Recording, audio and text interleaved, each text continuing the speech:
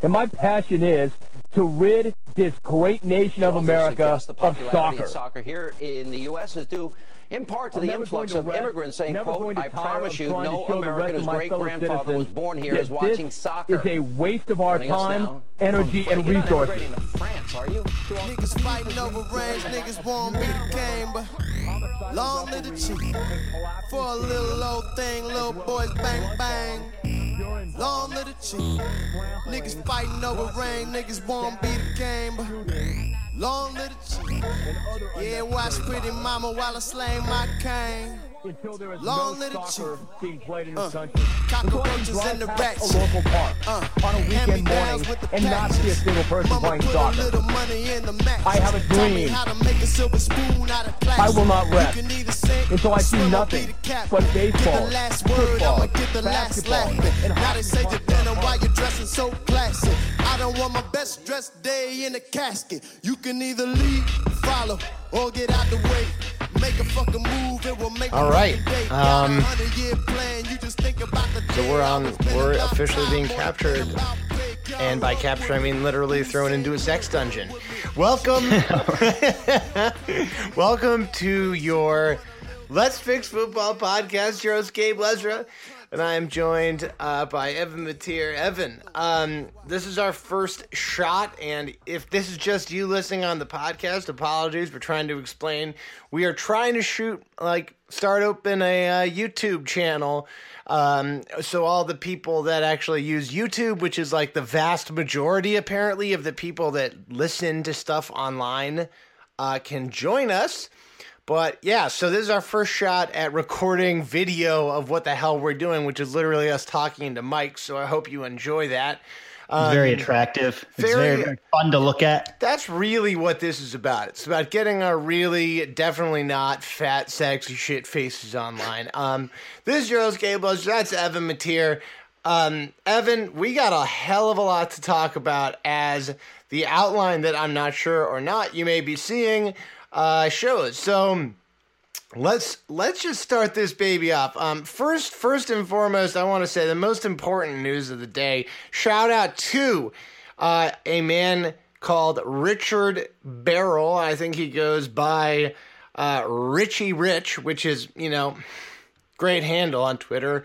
Second award for the second person to confuse us, Ballon d'Or, with the Ballon d'Or award. We do not award that award.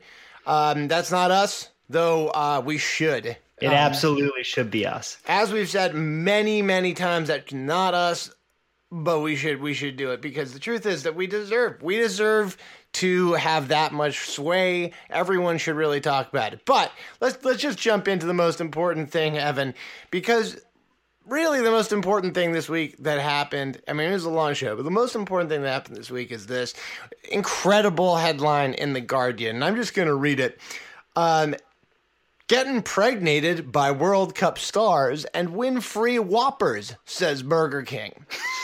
Says Burger King. So apparently, Burger King's Russian division apparently offered a promotion where if you got impregnated by anyone in the World Cup, they're going to give you free Whoppers for life. So not only will you get a baby daddy who's probably wealthy, that's not, by the way, not a guarantee, but you will get a very fat baby because they'll be eating Whoppers for the rest of their lives. The subhead of the article was Burger King's Russian division has apologized for a social media campaign offering free burgers for life to women who get pregnant by football players. I mean, Evan, this is just all. Gabe, I gotta tell you, this is the Mad Men sequel that we all deserve. We all deserve Mad Men Russia. And it's like the 2010s and they're sitting around how do we sell the World Cup? And it's not like Don Draper giving this monologue about dreams. It's this person is like, what if we said we'll pay you if you have a footballer's baby? And what really gets me is that it's not even guaranteeing like a cool footballer. Like what? Look at today. The Argentine goalkeeper Willy Caballero is the backup at Manchester City. Gave one of the biggest howlers in the World Cup so far when he just literally gifted Croatia a goal. What if that night, like some Russian prostitute goes out and plows Willy Caballero? Like that's not a cool baby. Like that's you're gonna get a howler. That's terrible. Well, I mean, you got to imagine, that's just talking about someone who's a starter. He's a starter on one of the better teams, too. Like, I mean, if you just imagine, like, he's probably rich at least. He's probably rich, but like a second stringer on the Saudi Arabian team probably isn't. Probably not that rich, and as we'll discuss, not in for a very happy return home. I mean, look, this is apparently not the first time that this specific Burger King. I don't even know. It's not a franchise, but like Burger King division has done stuff like that. For example, they just did an absolutely horrific publicity stunt in which it made fun of a teenage rape victim. It's really bad. It's really bad. So it's not like it's a shock that they did something like that. It's just. I suppose as people who aren't familiar with Russia and the corporations that try to market in Russia, which must be just an absolute nightmare, this is just absolutely hilarious. Yeah, I just imagine being on the end of like if you're at like big Burger King, like American corporate, and you get that email like guys, the Russians are at it again.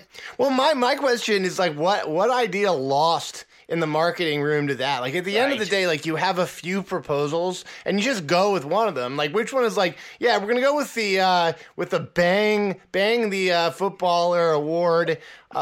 And sorry, Kevin, your idea that the first person that hits a footballer with a burger from Burger King from the stands, like we're gonna table that. Maybe we'll do that later. Yeah, I was saying like if you were able to lick Cristiano Ronaldo, then you get free chicken fries for life. If you can whip some fries onto the pitch and get one of the players to eat one, then then you get free fries for the rest of for your life. So I mean, it's just comically hilarious. And another thing that's comically disgustingly corrupt. So Evan, video last night emerged of Sepp Blatter getting out of a car and going to hang out with Russian President Vladimir Putin. Now, this is the same Sepp Blatter who's been banned for 6 years after his role in the corruption scandal that included, for example, selling this World Cup to Russia and Vladimir Putin. And he's banned from going to the World Cup. He can't go. But he was personally invited by the president of the host nation, which, I mean, FIFA's not going to try to pick a fight with Russia. This is so cool. Right? It's so cool. I am 100% down with people being corrupt pieces of shit like out in the open. Yeah. And just like completely flaunting. In fact, if there's anything like to miss from the Sepp Blatter era, it's that like now Infantino is trying much harder to like keep his corruption secret. That's like all the secrecy around selling all the extra tournaments. Yeah. Is you need to keep it on the DL, but Sepp's like fuck it. Glad invited me. Yeah, I'm just gonna be here anyways. You know what? I mean, like, and we all knew that Sepp was campaigning for the Moroccan bid in the World Cup, basically entirely because he knew that he. Well, I mean, like, if I were him and I were his lawyer, I would say, my man, you can't go to the United States. You literally, no way. No like, way you can ever. You simply can't go because it's very possible that as soon as he landed in the United States or even got over American airspace that he would be arrested. Yes, very, very, very likely. There are some sealed indictments sitting around and arrested. So that was awesome. As we mentioned, another kind of disgusting out in the open thing. Saudi Arabia has announced that some of the players will face, quote, penalties after their terrible showing in this World Cup. And I gotta say, Here's what I will say: if the players did know about this going into their match against Uruguay, where they only managed to lose 1-0, which is not that bad a result, then it sort of worked. It sort of worked. Yeah, he like singled players out too. He like singled out 3 players who like were not, and it was so harsh. He's like, he literally said like, we bought like the best aids you can have, the best training, the best tactics, and they're only achieving like 5% of what they should be. And I just wonder if there's like a table, like a really dystopian, authoritarian dictatorship table where it's like, if you only achieve 5% of your potential, that's like 25 lashes. Yeah, you know, what really gets me about this whole thing is that FIFA is famous for kind of selectively intervening in countries. So, for example, like, yeah, they say, no, we stay out of countries' politics. But as soon as a country says, no, we've banned the sale of beer in our stadiums because people keep getting, drunk and stabbing people, they say, oh, no, I'm sorry, we cannot allow this. Beer, it must be sold in the stadiums. It's a non-negotiable. And, like, that's fine. They'll jump in there. But, oh, no, like, players getting like lashes because they lost 5-0 to Russia. No. We don't want to involve ourselves in politics. Yeah, it's too messy.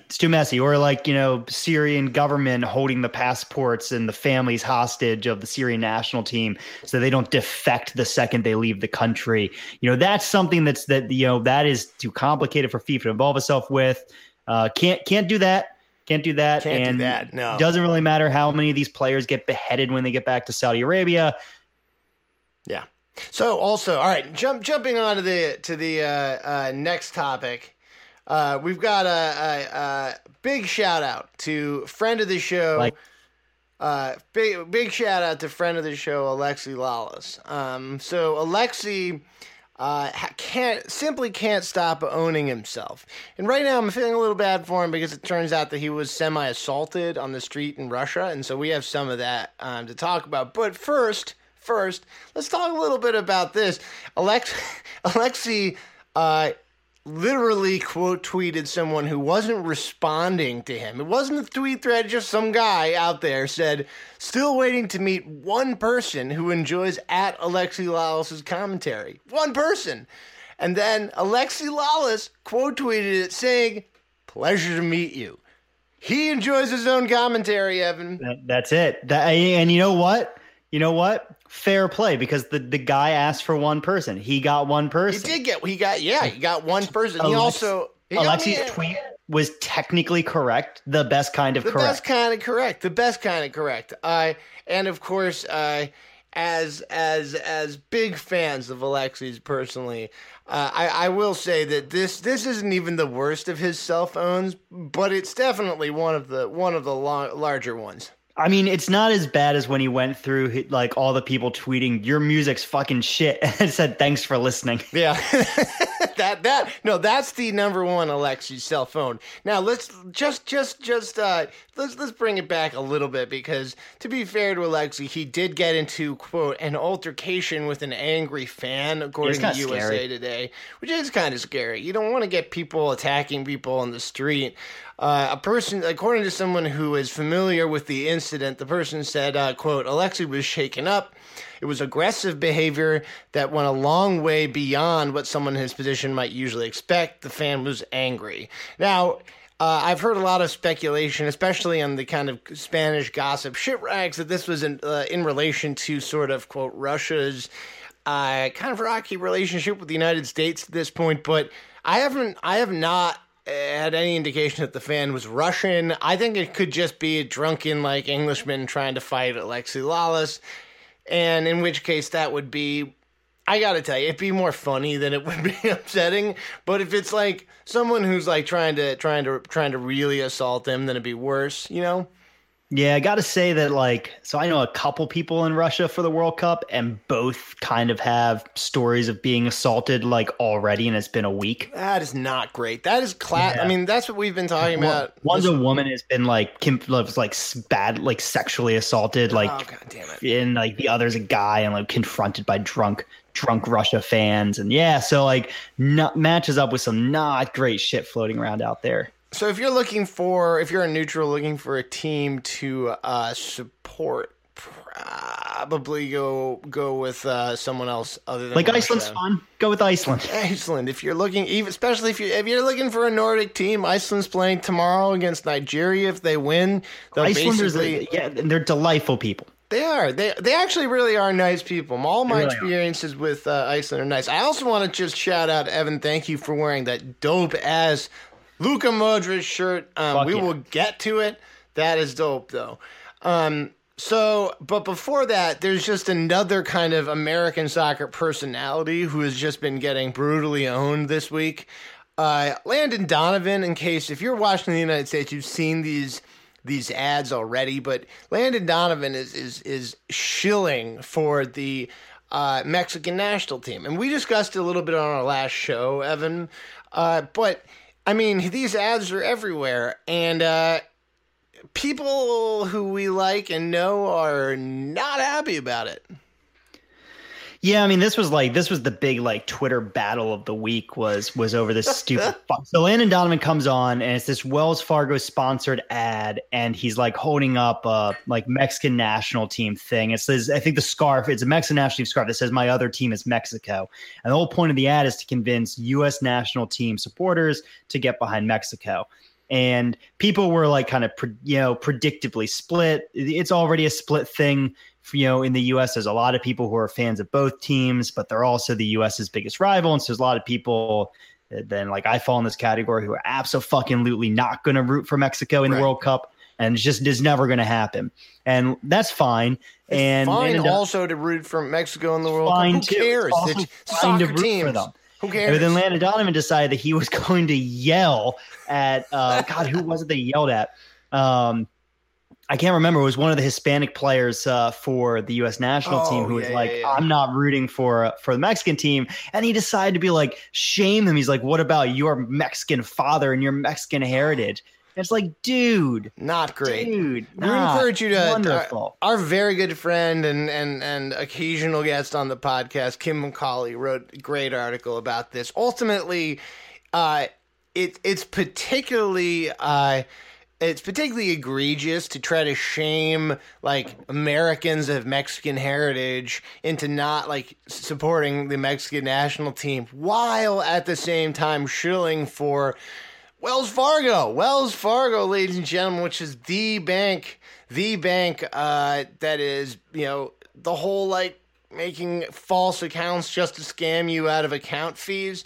Let's be clear, though. The burn of the week goes to our good friend David Rudin, who said at least Landon Donovan's Wells Fargo sponsored support of El Tri at the World Cup isn't as fake as the millions of the banks of counts. Boom. Boom. Dropped. Mic drop. Sorry about the delivery. Obviously, I'm actually drinking vodka in honor of the World Cup being in Russia. That is very cool. It is very cool. I am very cool. So also, all right, really quickly, for anyone who's kind of long-term fans, I'm gonna blast through this little. I just wanted to bring it up quickly. Long-term fans and friends of me and Evan know that we're huge fans of World Cup hairdos. Yeah. We made a whole blog about it. You could even argue that like as film relationship, like its genesis started watching the 2014 World Cup and calling out the bad hair. Like this was very important in the development of what eventually would evolve into Let's Fix Football. Right. That actually is, and then that's when we got into I showed Evan some of the classics, and the attacks on football, which are very funny. But here's the thing. Sometimes people engage in criticism of hair, which is really, I really do think that's kind of our bread and butter. If there's anything that's in our wheelhouse, it's like making fun of Alexi Lalas and making fun of people's haircuts. But I will say this. Sometimes people get out of their lane a little bit. They get into the haircut game. Deadspin, for example, has a haircut article that really off base, I think, Evan. There's a lot of bad calls. Yeah, I mean, well, the big problem, and we sympathize with this because we had called it out as an issue before or earlier in the World Cup, is there's not very much bad hair. Yeah. The hair in this World Cup is unfortunately pretty reasonable. Yeah, pretty reasonable. I think the real difference this World Cup is there's a fair amount of weird facial hair. For example, both Sergio Ramos and Cristiano Ronaldo are doing weird goatees. That's, I don't know what the hell that's about. Sergio Ramos looks like Jeff Bridges if he was like really cut. And Cristiano Ronaldo appears to be growing out a goatee and then also like doing this thing where he goes at his chin after he scores. I don't really know what the fuck that's about other than to say, I think it might have something to do with all those pictures of Messi holding goats. I mean, all I know about that with Ronaldo is that he's way cooler than I am, and so whatever he's doing is probably cool. It's also whatever he's doing, like now that we make fun of, ends up being the thing everyone does. Like, he was one of those first people that did that haircut where it was like really short on the sides and then combed really, really tight over the top that now fucking everyone is doing. That's all this list is. This list is just that. And which is that bad. It's not that bad. That's like that's been a haircut for a while now. The only person who's really holding down the fort in terms of bad haircuts is Neymar, as usual. He's like the fucking all-world all-star of bad haircuts, and he's got that frosted tip mohawk going on, and it is. Woo. Yeah, it's kind of like a bowl of spaghetti spilled on his head. It's a lot. It is a lot. At some point, Evan, I'm going to do an article where we just go through go through Neymar's haircuts over time and rank them. Because I think that would be a more interesting article. That would be fun. Yeah. Somebody on Twitter was trying to say that Neymar's haircut is the worst World Cup haircut of all time, and that is nonsense. And I responded to let them know that in fact it is Ronaldo 2002. Yep. That's not even close. It's not even a controversy. It might not even be. Yeah. It shouldn't even be a debate. Yeah. Ronaldo, also, that it's got that fucking patch like. It's shaved. 3/4 of his head is shaved, and then it's just got that weird half triangle thing at the top. It's fucking bizarre. It's bizarre and incredibly, overwhelmingly ugly. So, I mean, we already talked about this before, but he's not an attractive man to start with. He's not working with a lot. No. He does nothing to accentuate his features such as they are. That's true. I will also say that Alexi Lalas, the, I think, 94 World Cup, really bad, guys. Oh yeah, he's got like very long, shaggy hair, and he's got a beard also, that's coiffed, like up shaggy hair. Yeah, and then he's got this like very long mountain man beard. It's not great. It's not even I think it's a long mountain man goatee. You're right. It's a long mountain man goatee. Don Quixote goatee. It is fucking terrible. So I gotta say on this, the last thing on this Deadspin article, Luka Modric is in here, which is a travesty. It is. He just has normal hair. It's like, oh, look at how bad Luka Modric's hair is looking. It's like, that's just like normal long hair. He's wearing long hair, and it looks fine. It's fine. It's not spectacular, but come on.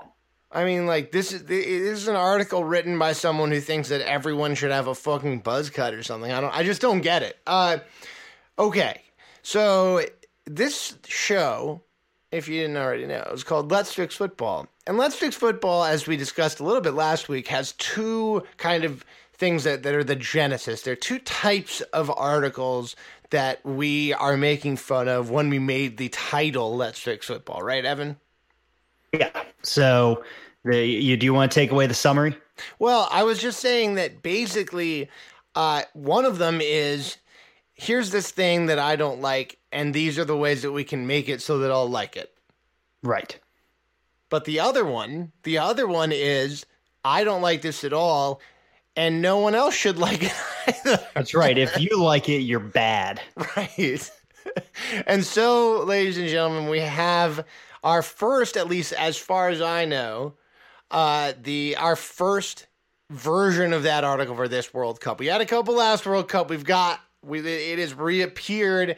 Like a phoenix, this article just seems to rise out of the absolute, the disgusting ashes to explode onto my consciousness every World Cup. This one is on the National Review, which is, not... I don't remember National Review hosting a previous version of this article. We've seen one that was actually an interesting defense of the World Cup from the American Enterprise Institute, which is basically another conservative think tank. The National Review is sort of the conservative paper of record. Am I getting that wrong, Evan? Just to make sure. No, it's about right.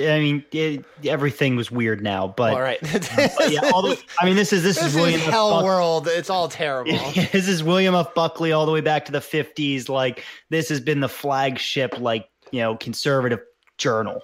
Right. So this World Cup, this article is titled, "Let the World Have Soccer."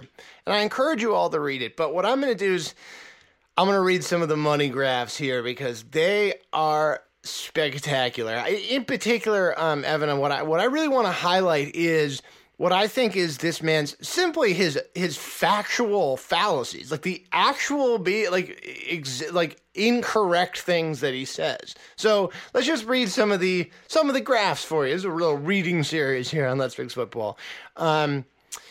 So after he's responding to soccer fans that say there's beauty in the game beyond scoring, which, for example, he rejects. So he says, but look at that artfully executed 50-yard pass, the soccer files say, sipping their Campari. Who cares? A 50-yard pass that almost certainly isn't going to lead to a score is as useless as a museum of steak. If the porterhouse is behind glass, what good is it? The, quote, long ball of the soccer match almost invariably leads to a freeway at rush hour grade traffic jam around the goal box and the eventual clearing of the ball by the defending team. Entire soccer games go by without anybody scoring. This is because the most notable feature of soccer is the no fun allowed rule, aka the anti-scoring rule, aka the offsides rule. Ladies and gentlemen, there it is. There we go. One of the classic features of this article is Americans complaining about offsides. It is. If we were to put essential elements of the shitty American bad take about soccer article, it is complaining about offsides. It is the weirdest thing. I've only over the years been able to distill it down into them wanting to make football look more like American football. Yeah, that's all I can imagine. They want people running at goal, which is literally how he continues. But I will say also this: if you actually try to picture this sport without the offside rule, it suddenly becomes awful. Because basically what you have is stationary people near a goal, and then each lines of football, basically they become what's that game where you flick the players on a line like that?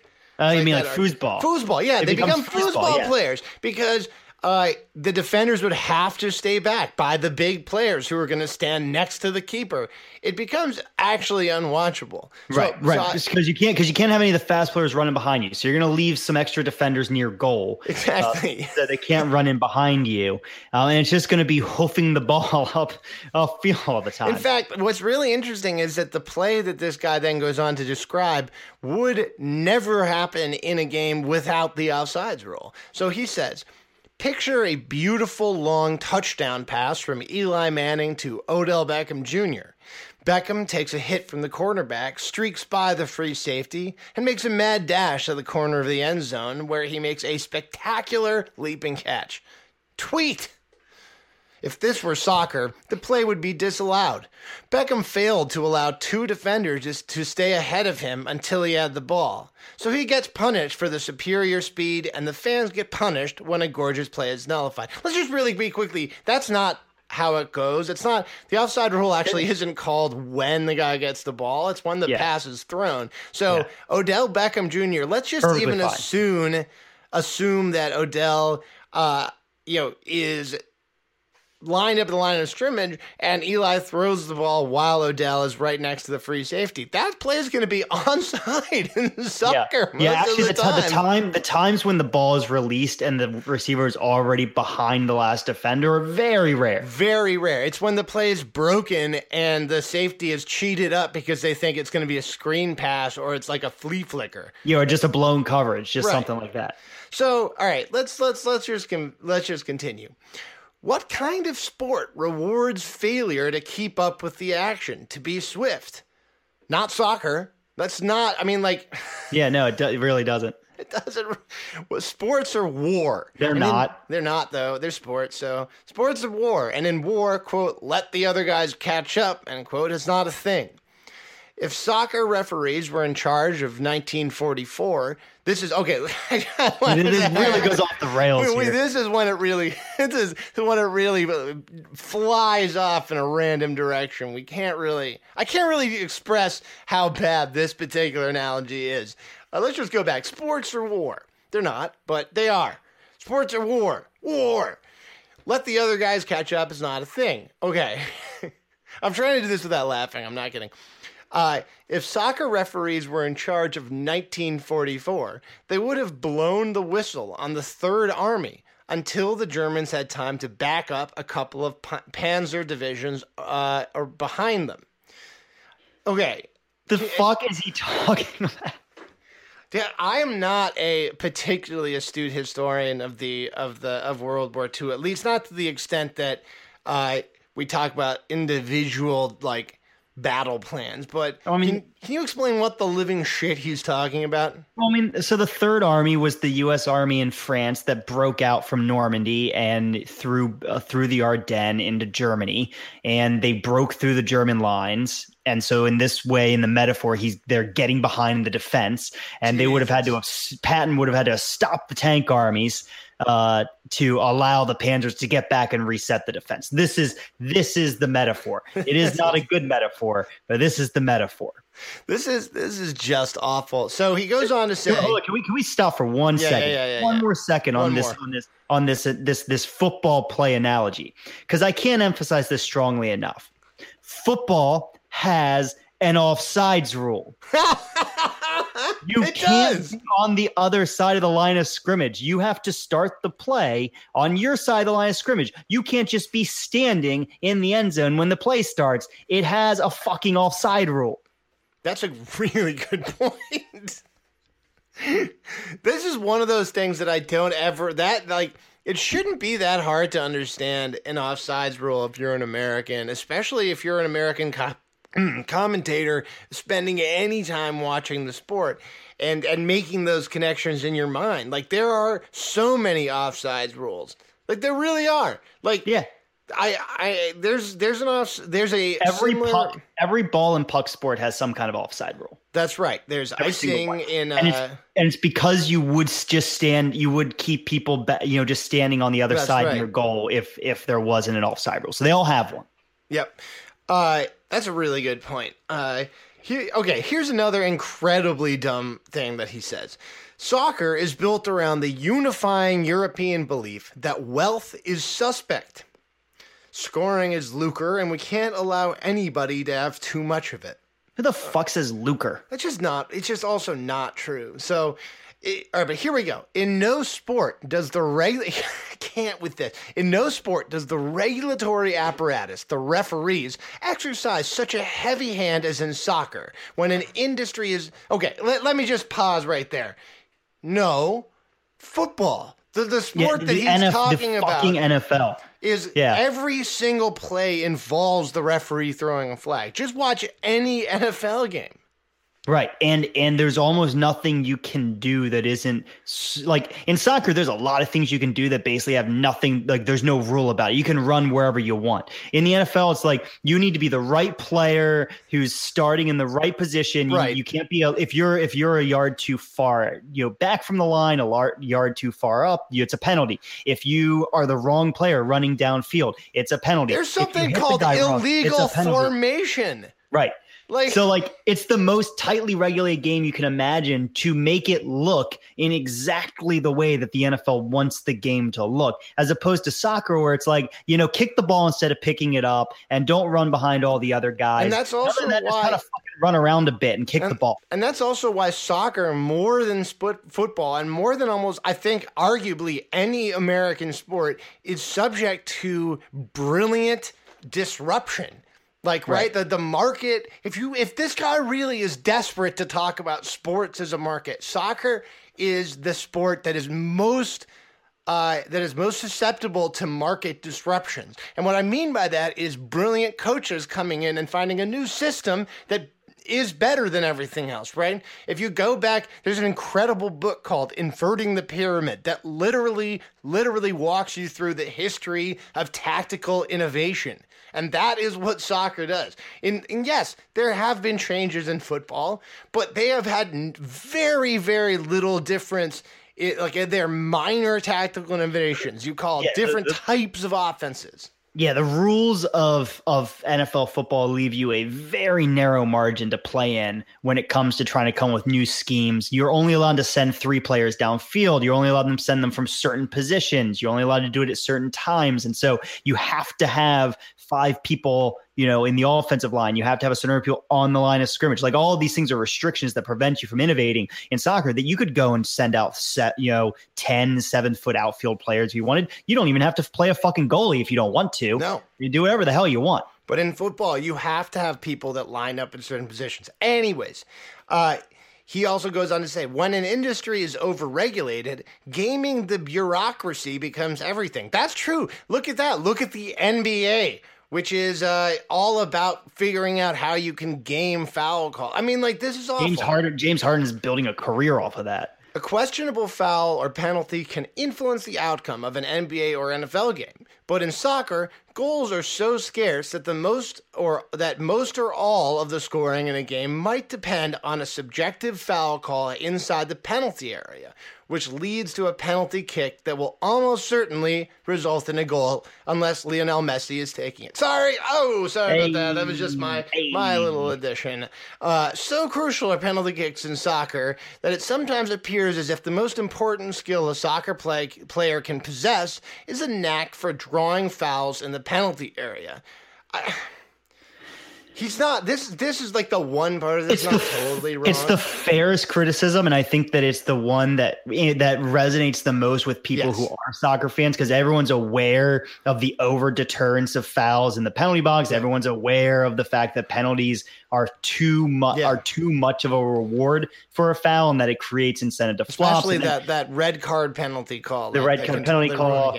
And then, it conversely makes it so that the refs don't want to call fouls in the box. Then people get cut down. Nothing gets called. And everybody knows that part of the game is a little bit of a mess. But here's what I'll say. FIFA, at least, is actually dealing with that, unlike some of these other things. And VAR, in fact, I think, has actually fixed this to the extent that now penalty calls that were never called previously are getting penalties. So that's changing sort of the way people are playing. And then diving is harshly punished. VAR can overturn a penalty call, and when it does so, it instantly gives the player a yellow card. Yep. This is the equivalent of a corporation, he says, that is ostensibly in the business of selling widgets, but has long since discovered that its most profitable arm is run by the lobbyists and lawyers hired to skew the regulations in its favor. That, I will say, is true of especially of American football. I think that one of the most impressive things that American football players can do is sort of game referees in this way. I think that a lot of, for example, the Seattle Legion of Boom involved really riding that line between how much contact they allow, that kind of stuff. Anyways, I will also say shout out to Sheikh Atiri. I know already I said that, for pointing out that the AEI in 2014 wrote an article that basically addressed all of these points. So yeah, thanks for pointing that out, Shay. It particularly hits this weird soccer is socialist point when soccer is like the most capitalist of all international and national sports. Like there's like teams are completely self-financed. There's no revenue sharing. They invest their own players. Like it's completely ridiculous given the profit sharing that the NFL does with and salary caps and everything else. Yeah, I mean, we didn't even address that aspect of it. We didn't. And there's also the last thing, like, and it comes up in all these articles too. It's definitely on the list of like weird things that show up in these articles. When he does the soccer files say sipping their Campari, where does this weird idea that a bunch of effeminate men who like, a bunch of fops, sit around drinking fancy cocktails are like most soccer fan bases. Like go watch like 13 seconds of a Premier League match when they show the stands. Yeah, this if anything, one of the sayings in England is that soccer is a game played by gentlemen and watched by thugs. Yeah. And rugby is a game played by No, sorry. I'm sorry. It's the opposite. And rugby is a game played by thugs and watched by gentlemen. And soccer is famous for not being just a working class sport. It is by far it is the working class sport around the world. I mean, like this is not some fop, like.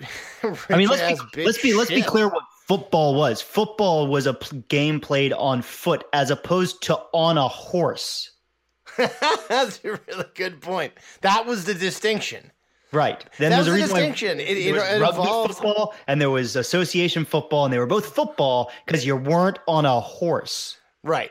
And American football developed, and like I just want to mention also that American football developed primarily at colleges and universities. So if you want to talk about an elite sport like that, the development of American football is tied specifically to the expansion of the American university. And this person doesn't strike me as someone who would be very excited to hear that. Oh, Kyle. All right. So that's enough dunking on Kyle. But if you have any other articles that you see like that, please send them to us. We really do love them. All right, Evan. We've done about 45 minutes. Let's do a World Cup update. So since we last spoke, we've had a number of upsets that we may have been able to predict. But I think I just wanted to run through some of how we can like change the handicaps for the tournament. Yeah. So I wanted to basically say, let's just go through some of the favorites. I did it like this. Some of the favorites are looking kind of bleh, not great, but definitely seem to be able to turn up the pace if necessary. You would expect them to. And that's Spain after their thrilling 3-3 draw with Portugal, where they look quite good. They went on to face Iran and only win 1-0. Spain, very stupid goal. Stupid goal. Lucky, dumb goal by Diego Costa, who was a huge douche. It's the worst. And they really didn't look good in that Iran game, but I get the sense that against that against a team that is a little bit better, that maybe it's picking up the pace. Spain, I'm not counting Spain out. They'll probably qualify. They play Morocco next, who is already eliminated. Spain needs to just get out of this group, and either play Russia or Uruguay next. I have no problem with Spain. France has won 2 games by 1 goal. I think they were outplayed in the second half by Peru, who is now going home. Peru, who I feel sad because Peru looked to me a lot like that kind of old school Chile side, except for they were lacking that talent, that Alexis Sanchez talent in finishing. If they could have finished any of their chances, that game would have been very different. But France also looking black. They've qualified and they will move on. Brazil drew with Switzerland. That actually was a game that I basically predicted. Switzerland is actually quite a strong defensive side, and Brazil had a really hard time breaking them down. It'll be interesting to see how Brazil kind of adjust and deal with other sides that try to kind of bunker in the way Switzerland did. Yeah, Brazil looked bad. I have Belgium also on the list of teams that looked black. I'm not sure about despite their 3-0 win. They had a bad half, Like they had a bad first half against. They were playing. Who were they playing? Panama, man. It was Panama. The worst team in the World Cup. The worst team in the World Cup. There's some bad teams in the World Cup. But anyway, they were playing Panama. They had Saudi a bad Arabia. half. but yeah, Saudi Arabia. But that second half, man, they were good. They were good. They looked exciting. Yeah. They really turned it up. I thought Belgium looked okay. And then England, I watched the England game, at least the second half. And they ended up putting together 2-1 win. And I mean, they were fine. They were really fine. Quite good in the first half. They just couldn't finish their chance. When I say they, I mean the Manchester United players could not finish their chances. Yep. Lingard and Rashford just put it in the net. Like, Jesus Christ. Yeah, agreed. Harry Kane obviously bagging 2 goals. I think he doesn't get enough credit for being that pure 9. And also his role in build-up, really liked it. We should also, by the way, say people were really talking a lot about Poland leading into the tournament. They were kind of along with Belgium, kind of a sexy pick to make a deep run, and they were not good. They looked terrible. Poland looked terrible. So in terms of teams that look quite bad, I think Germany, man. Germany just looks old, lethargic, and uninterested. Yep. Yeah, they look like a bunch of guys who have already done this. We'll see if that Mexico really did pull them into a tactical trap, and they didn't quite seem to know what to do about it. And also and what I think was really disturbing about that match was that Jogi Löw just seemed unable to notice what the trap was. And so instead of kind of loading the midfield when he saw what Mexico was doing, he basically decided to roll with an incredibly soft midfield, which is like an over-the-hill Khedira, a Mesut Ozil who just seems to be gassed already somehow. He was playing like a 3-1-6. Everybody was up front. And Toni Kroos, who can't do it all by himself, despite, I think, what was generally a pretty good game from him. Let's see. Teams, all right. But more than anyone, Evan, we have to talk about Argentina. Argentina, neither of us picked them to be the team that crashed out. No.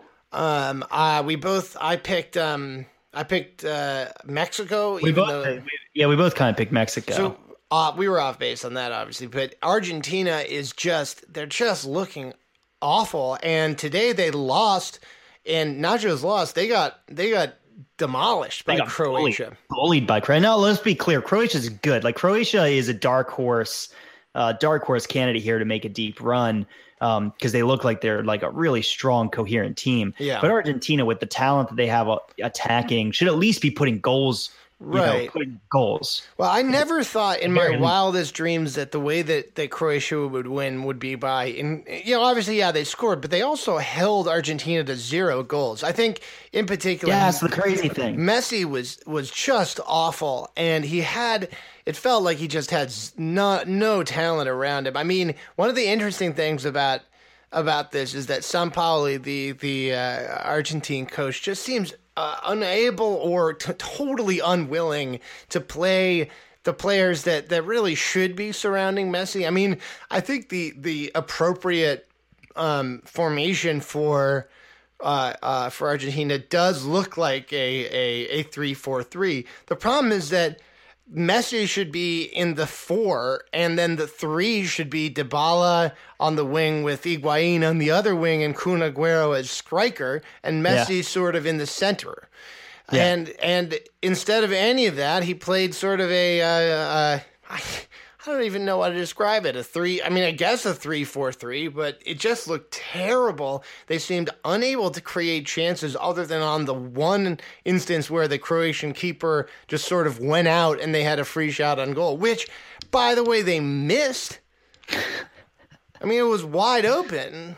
Yeah, I mean, I am at the point where I'd be surprised if they do qualify for the next round. Like, they're really in a lot of pressure on them, way more pressure than anyone else in the group.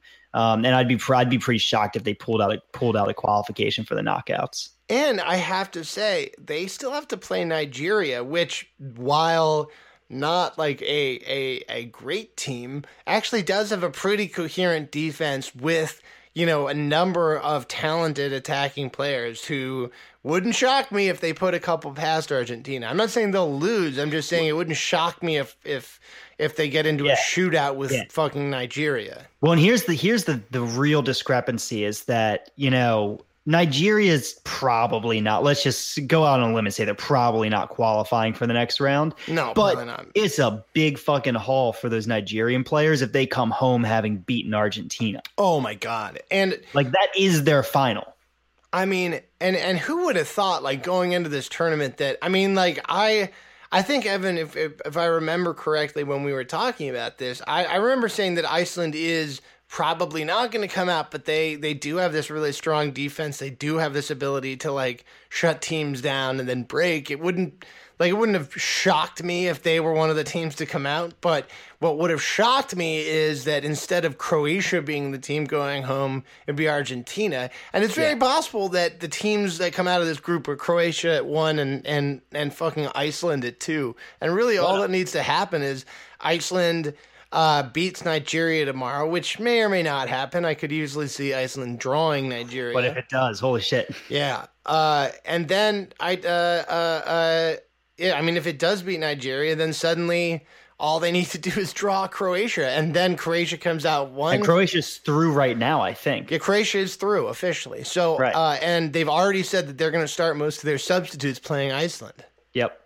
Which is huge. It's really set up for Iceland. What a fucking story. The 3-0, the -3 goal differential for Argentina is also huge, considering that Iceland is very unlikely to give up that many goals. It means that they can start the subs confident that they're not going to slip to second in the group on goal difference. That's right. So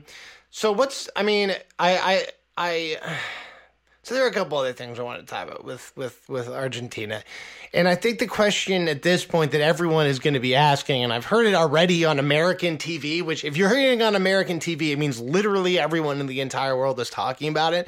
How much of the blame for this goes to Messi and how much of it goes to Jorge Sampaoli? I mean, I think it's mostly a coaching problem personally. So, just watching the World Cup this time around, it's very consistent that the good team, the good teams that are struggling, and it's most of them are struggling because everyone's being the second tier teams are being pretty effective at sitting in low blocks, forcing them wide and plugging up the center.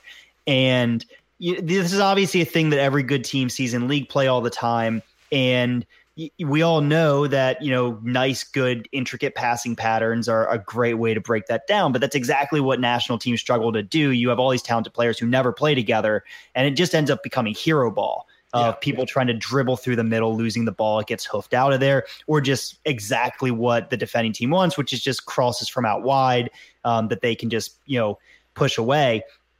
And I think it becomes a coaching problem in not just necessarily how you set up the team now, though it's partially that. It's also in how well you went with preparing the team and getting everyone on the same page with preparing for breaking down the bunkered sides. And Argentina just doesn't, they just look like they're out of ideas halfway through the game. I agree with that. I mean, we'll also say that it's quite clear, as we mentioned earlier, that there's just a lineup issue. And,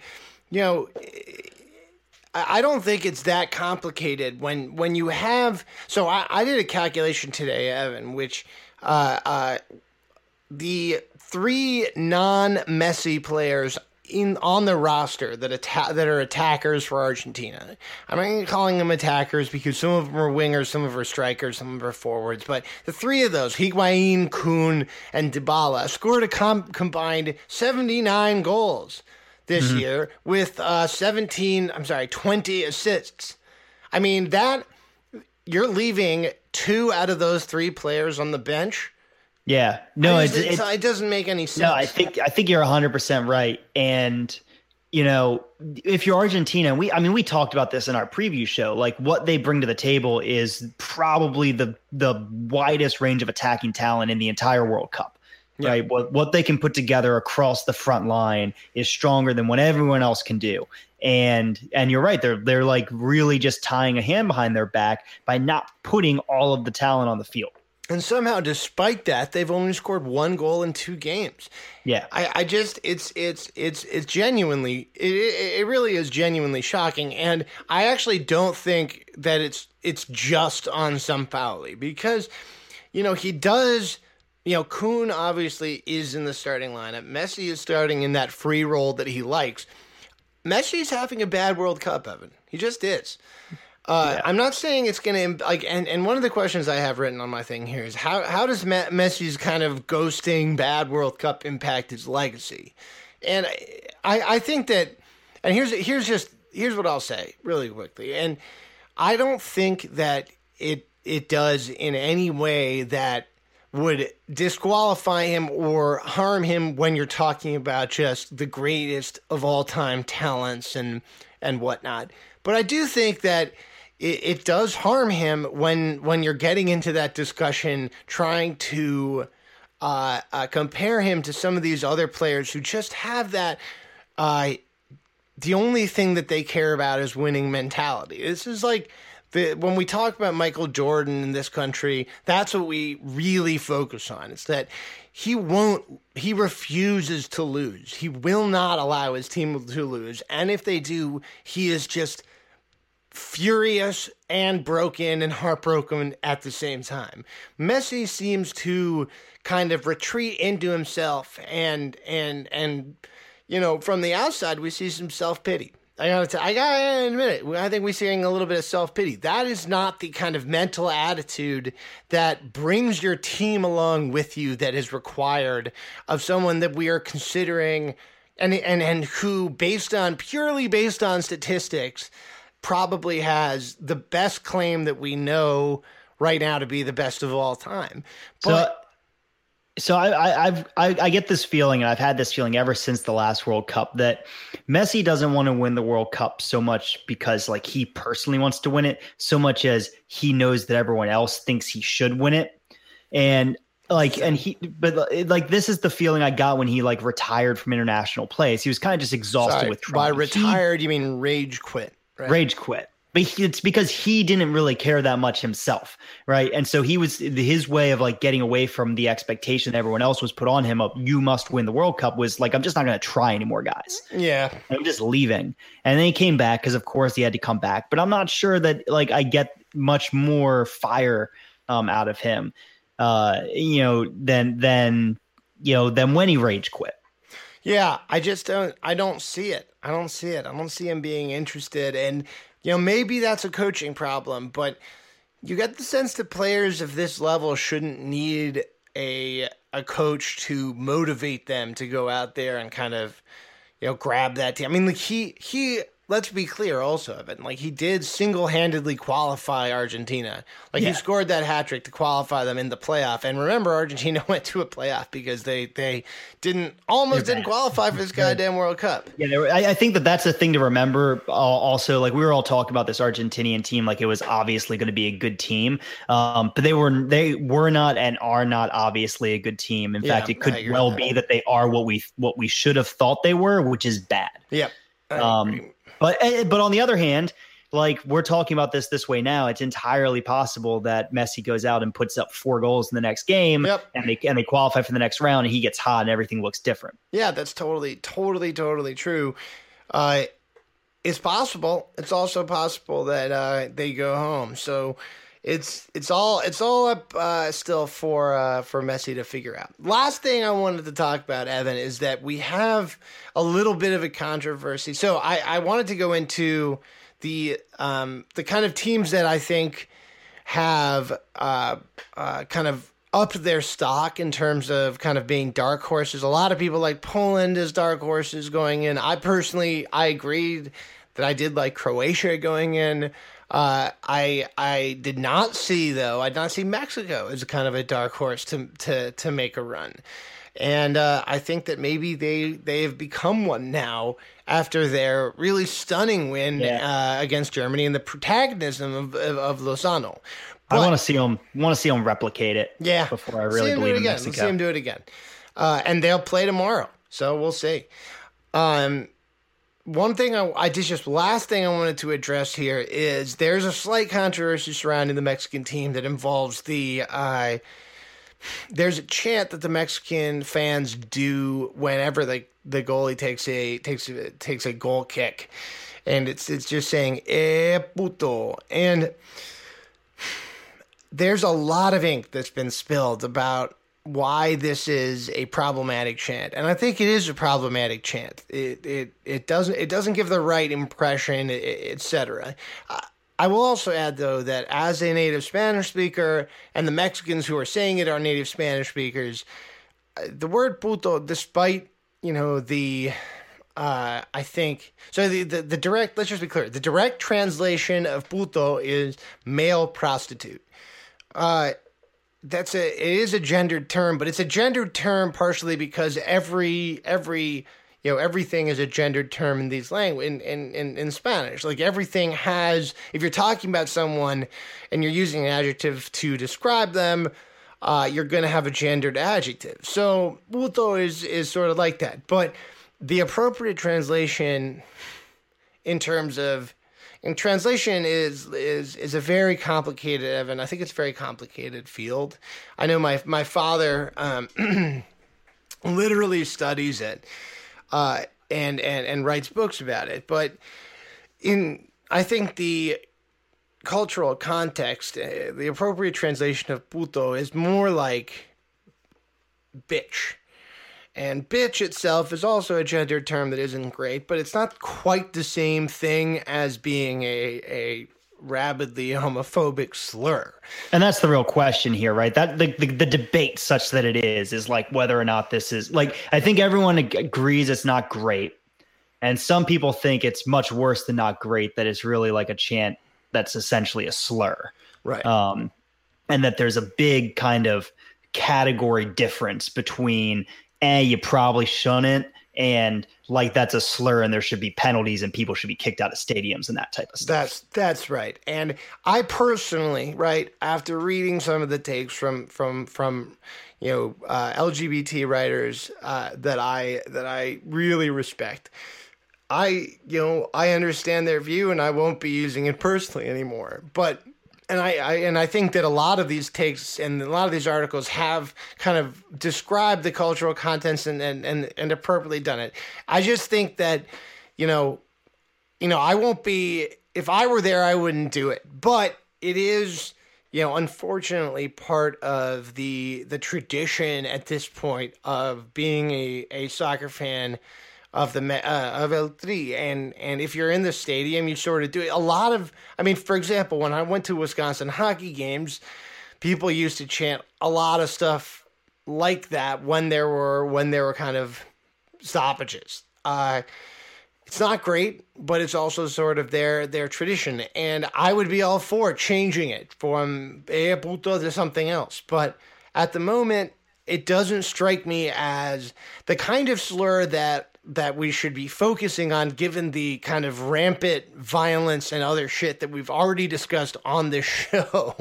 Yeah. I'm not saying don't talk about it, to be clear. I'm just saying that there are a lot of other issues, especially in Russia, that deserve and merit a lot of consideration and articles that I'm not seeing, I think, as much of. For example, Ohm and I on the Managing Madrid show talked about a number of homophobic incidents that have just been completely undercovered, and I encourage everyone to go listen to that. It was a free show that we did on Sunday, and that for me is something that should be much bigger and much more covered than the controversy about the whether the Mexican fans are yelling a vulgar slur or just kind of a curse word when someone takes a free kick. Yeah, no, I think I broadly agree with all of that. I don't have a strong opinion on the chant itself not having a relationship to the word or the chant as a Spanish speaker, and not having it impact me as an LGBT person, or not being an LGBT person. And we'll have in the future we'll have a guest or two to come and discuss this other issues. There's tons of stuff to talk about with respect to this, and I'm very open to change and to updating my feelings on this. But as of now, my language, the language that I learned, there are many slurs for LGBT people that I would not speak now, and I think are very vulgar and offensive. But puto is not really one of them. It's sort of, it can almost be a term of endearment in certain cases, and it's not quite used in the same way, I think, or with the same intent that gives a slur that is quite bad the power that we give it to. Right. All right, sorry about that fucking incredibly bummer digression. It's such a great extremely great good way there. to end. But yeah, we have a ton of other stuff coming up, and obviously there's so much dumb shit being written. This is why I love the World Cup time, Evan. There's so much dumb shit There's going on. a lot of dumb shit. People say dumb shit. People tweet dumb shit. The games have been a lot of fun. They haven't been good. I mean, most of them have been good. Like the soccer's been kind of shitty. Yo, can I just pitch my theory? I think there are a lot of different types of. There are basically 4 different types of soccer games. They're good games. They're good bad games. They're bad good games, and then they're bad games. And basically, the difference is like a good game is when it's a very attacking kind of open game, but with a lot of really talented players who are executing tactical plans. A good bad game is when both teams are incredibly defensive, playing in a low block, really executing their tactical plans. But that means that the pace of play is really slow and boring. And then what we had today with Croatia, Argentina, which is a good bad game. Sorry, and I think I got those. A bad good game is what I was just talking about. Now, Croatia Argentina was a good bad game where it was incredibly fun to watch, but neither team was executing really a tactical plan. They just kind of said, "Go fuck it. We're gonna make sure that Croatia said we're gonna make sure that Messi doesn't beat us," and Argentina was like, "I don't even know what the fuck they were like because I can't understand São Paulo." So, and then they're bad games where both teams are super defensive. Like, I think it's very possible that if Iceland met, like, fucking Denmark or something, it would just be... Well, we're going to see this eventually. We're going to get Saudi Arabia and whoever else is the bottom Egypt. of that group. Yeah, for Saudi Arabia, Egypt. Like, oh, my God. It's going to be awful, guys. They're both, like, bad defensive teams. Like Egypt, the only like saving grace there is Mo Salah, and like he can't do it by himself. So yeah, I gotta say this complete digression. The Magic just took Mo Bamba, and I'm so fucking happy. That's great. I'm glad for you. That's awesome, dude. I can't wait for the Knicks to select. They just took Kevin Knox. I don't know who that is. He's from Kentucky. Awesome. That's really good. I'm glad, Knicks. Good job, and I can't wait for that Knicks team to suck a huge amount of ass. So Luka Doncic is going to Dallas. He was traded from the Hawks. I actually thought that might happen. That's cool. Yeah, he's going to Dallas. So anyway, sorry, there's your NBA draft. Yeah. There's your NBA draft update. Cool. Thanks, buddy. All right, folks. That's your Let's Fix Football for this week. We will be back next week to do all this again and probably do it live. Doing live stream, baby. Live stream. All right, boys. Good talking to you. Yeah, man. I'll catch you later. Bye.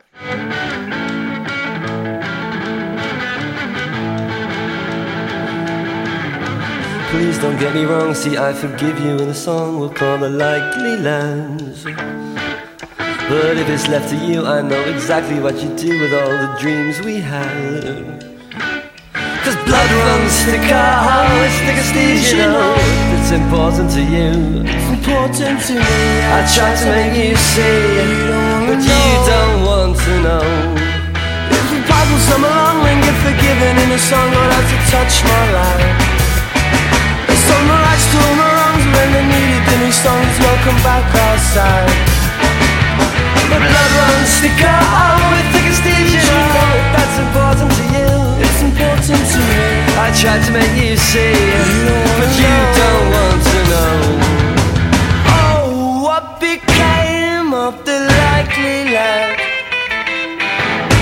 What became of the dreams we had? Oh, what became of forever love?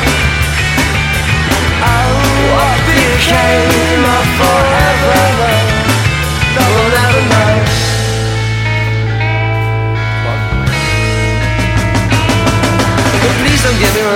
forgive you in a song we call The Likely Lad. We all bought the ones we told the world, we wrote the songs and still the dreams we had. But blood runs thick a hole with thicker steeds, you know if that's important to you. It's important to me. I try to make you see, but you don't want to know. Oh, what became of the likely lad? What became of the dreams we had? Oh, what became of forever? Oh, what became of forever? We'll never know.